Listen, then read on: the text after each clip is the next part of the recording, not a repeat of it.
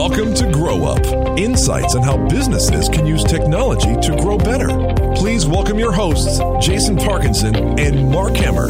Hello and welcome to the Grow Up podcast. My name is Jason Parkinson. And I'm Mark Hemmer.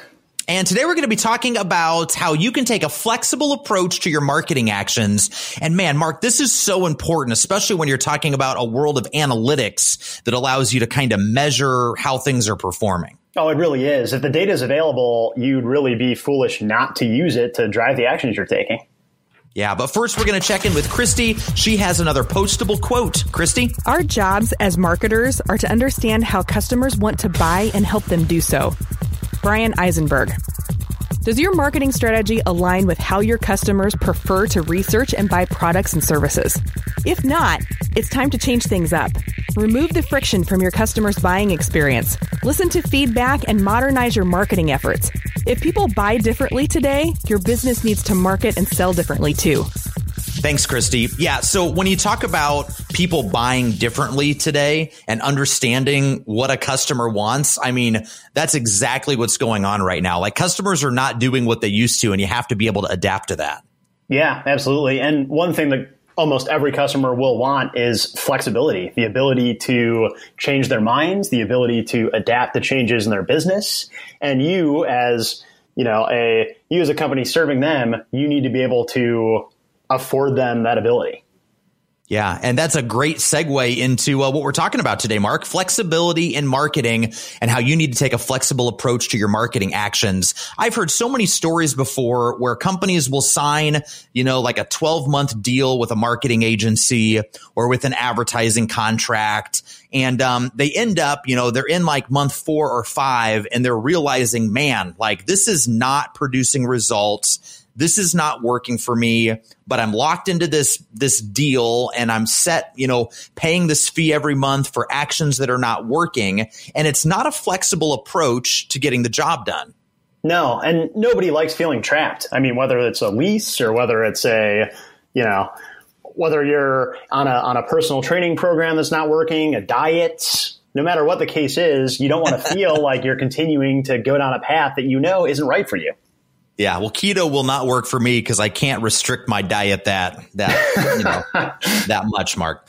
But yeah, you're absolutely right on that. And, you need to be able to use data and analytics. We talk about analytics and data a lot, and people probably go, okay, well, how do I get that information? Well, you can set up a free Google Analytics account and put a little bit of code on your website and literally track almost everybody's behavior and what they're doing. Or you can invest a little bit of money into a platform like HubSpot and get really granular details on, are the marketing actions that you're taking actually producing results for your company? Right. And then when you're able to look at those things, you can in real time decide, okay, I can see this is working or this is not working, and then react accordingly. You can change the actions you're taking, or you can decide, okay, this is working in this way, but not the way I want it to. So maybe it's driving traffic, but it's not capturing leads, or maybe it's building your brand awareness, but what you really need is more traffic to your website. Those kind of decisions can be made a lot more, in a much better way when you have the information to back it up. Yeah, you're right. I have a good example of that. There's a company that we work with, and they were so gung-ho, wanted us to focus a ton of time on social media, right? And so we're doing a lot of different actions, and all of them are designed to drive leads and ultimately customers for this company. And so we're investing a ton of time on social media. They're spending a lot of time mapping out what they want to promote on social media. It's all about social media. And then we do this for about a quarter, 3 months go by, and we start looking at the analytics and we say, okay, all of this effort and money that's being poured into social media, is it working or not? And come to find out, if you look at the analytics, we can see that actually organic search results, so the organic traffic that's coming into the website, is leading to more leads and more customers than the social media traffic that's coming into the website. The social media traffic coming into the website isn't producing very many leads. And so we were able to look at those analytics and say, hey, I know that you want to spend all this time on social media because it makes you feel good and it makes your company look good. but the numbers don't lie. If you were to take that same amount of effort, and I'm not talking about eliminating what you're doing on social media, but just paring down the amount of time you spend on it and focus more of your energy into increasing your organic search results and bringing in more organic traffic, you're going to see much better results because that's the channel that's performing so well. Yeah. And isn't it great that we live in a world now where you can do that instead of staying in the dark and just throwing things at the wall and hoping that one of them produces what you want?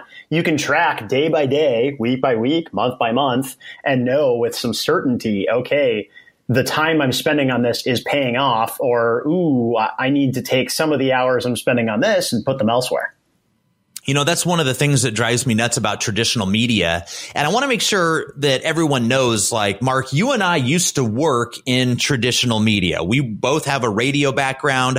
I actually went to college for television broadcasting. And I'll tell you what, you know, now that the data is available through certain channels, it almost pains me to think about people that are just throwing money at things like TV commercials and radio ads and billboards, only because you can't truly measure how many people saw that, how many people took action as a result of it. And I know a lot of companies will ask their customers, hey, how did you hear about us? And somebody may say, oh, I saw your TV ad. But I don't know, you may not have ran a TV ad for a long time. Right. Like, you know, it's just one of those things where that type of information just isn't quite as accurate as, you know, as it could be in channels that are digital where you can actually track those things. Yeah, that's a great point. There's an old saying in radio gets results. And to some degree, I believe that's true. I believe it's good for branding. I believe it's good for a few other things, but no radio person's going to be able to tell you what exactly those results look like. It's a guessing game. Right, exactly. So one of the things that we've done here at OneFire too, and this is not a podcast just about us, but we do have a lot of experience in working with companies and thinking about, you know, how to make the marketing, platform with less friction. And one of the things that we've done here is something called points pricing. And this is such a cool pricing model that so many agencies are not adopting yet. In fact, I think it could work across a lot of different companies that are more service-based companies. But with points pricing, like all of our customers, they're not locked into any certain marketing actions that we're taking for them. We're rolling out points pricing primarily because we want our customers to be able to budget a flat fee to put towards their marketing every month, but have the flexibility to, you know, pick the desired marketing actions that will work best for them at any given time. And so an example is, you know, a customer may spend X amount of dollars a month, and in exchange, they get 35 points.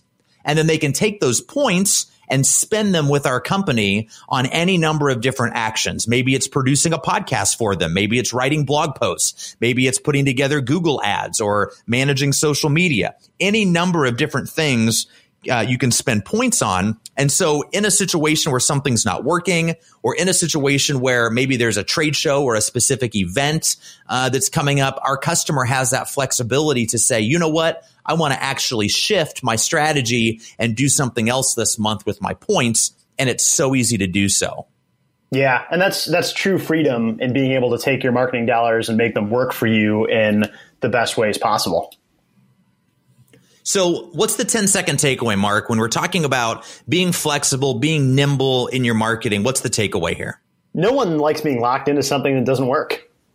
With a campaign by campaign approach, and that's taking those points at the beginning of each month and allocating them for what you need most at that time, businesses can take action, they can measure results, and then they can adjust as needed. Marketing is constantly changing. So marketing teams need to be flexible enough to roll with the punches. And I think rolling with the punches is one of those things that makes, I think, every business, you know, potentially successful. Absolutely. Mark, thanks so much for taking the time today. And thank you for listening to the Grow Up podcast. We will be back again next week with another great episode. We'll talk to you soon. Thanks for listening to Grow Up. For more information about the topics discussed in today's show, visit onefire.com/growup. This has been a OneFire production.